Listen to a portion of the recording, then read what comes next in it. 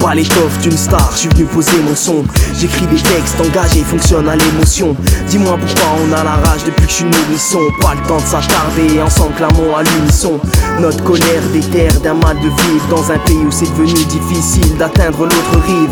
Vite docteur, trouve-nous un remède, un élixir. Je crois que de toute manière on a atteint le pire. Toucher le fond, paradoxe, certains préfèrent en rire. L'échappatoire, la bouteille à en devenir ivre. C'est malheureux sans ma femme pour rectifier le tir. Je serai peut-être pas là pour te mettre en garde, pas là pour te prévenir. La musique, mon exutoire, j'explose mes souvenirs. Et c'est pour ça que Soledad m'a rendu aussi libre. En écoutant mes sons, tu lis en moi comme dans un livre. En écoutant vos lois, on périra tous dans le vide.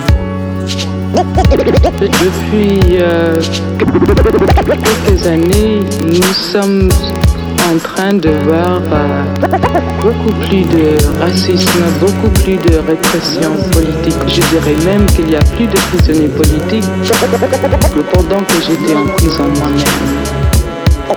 Vous ne vous sentez pas isolé dans votre combat politique?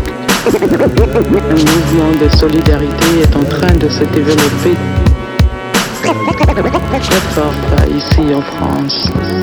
Et pourtant, on n'assiste plus à ces grandes émeutes, comme il fut un temps.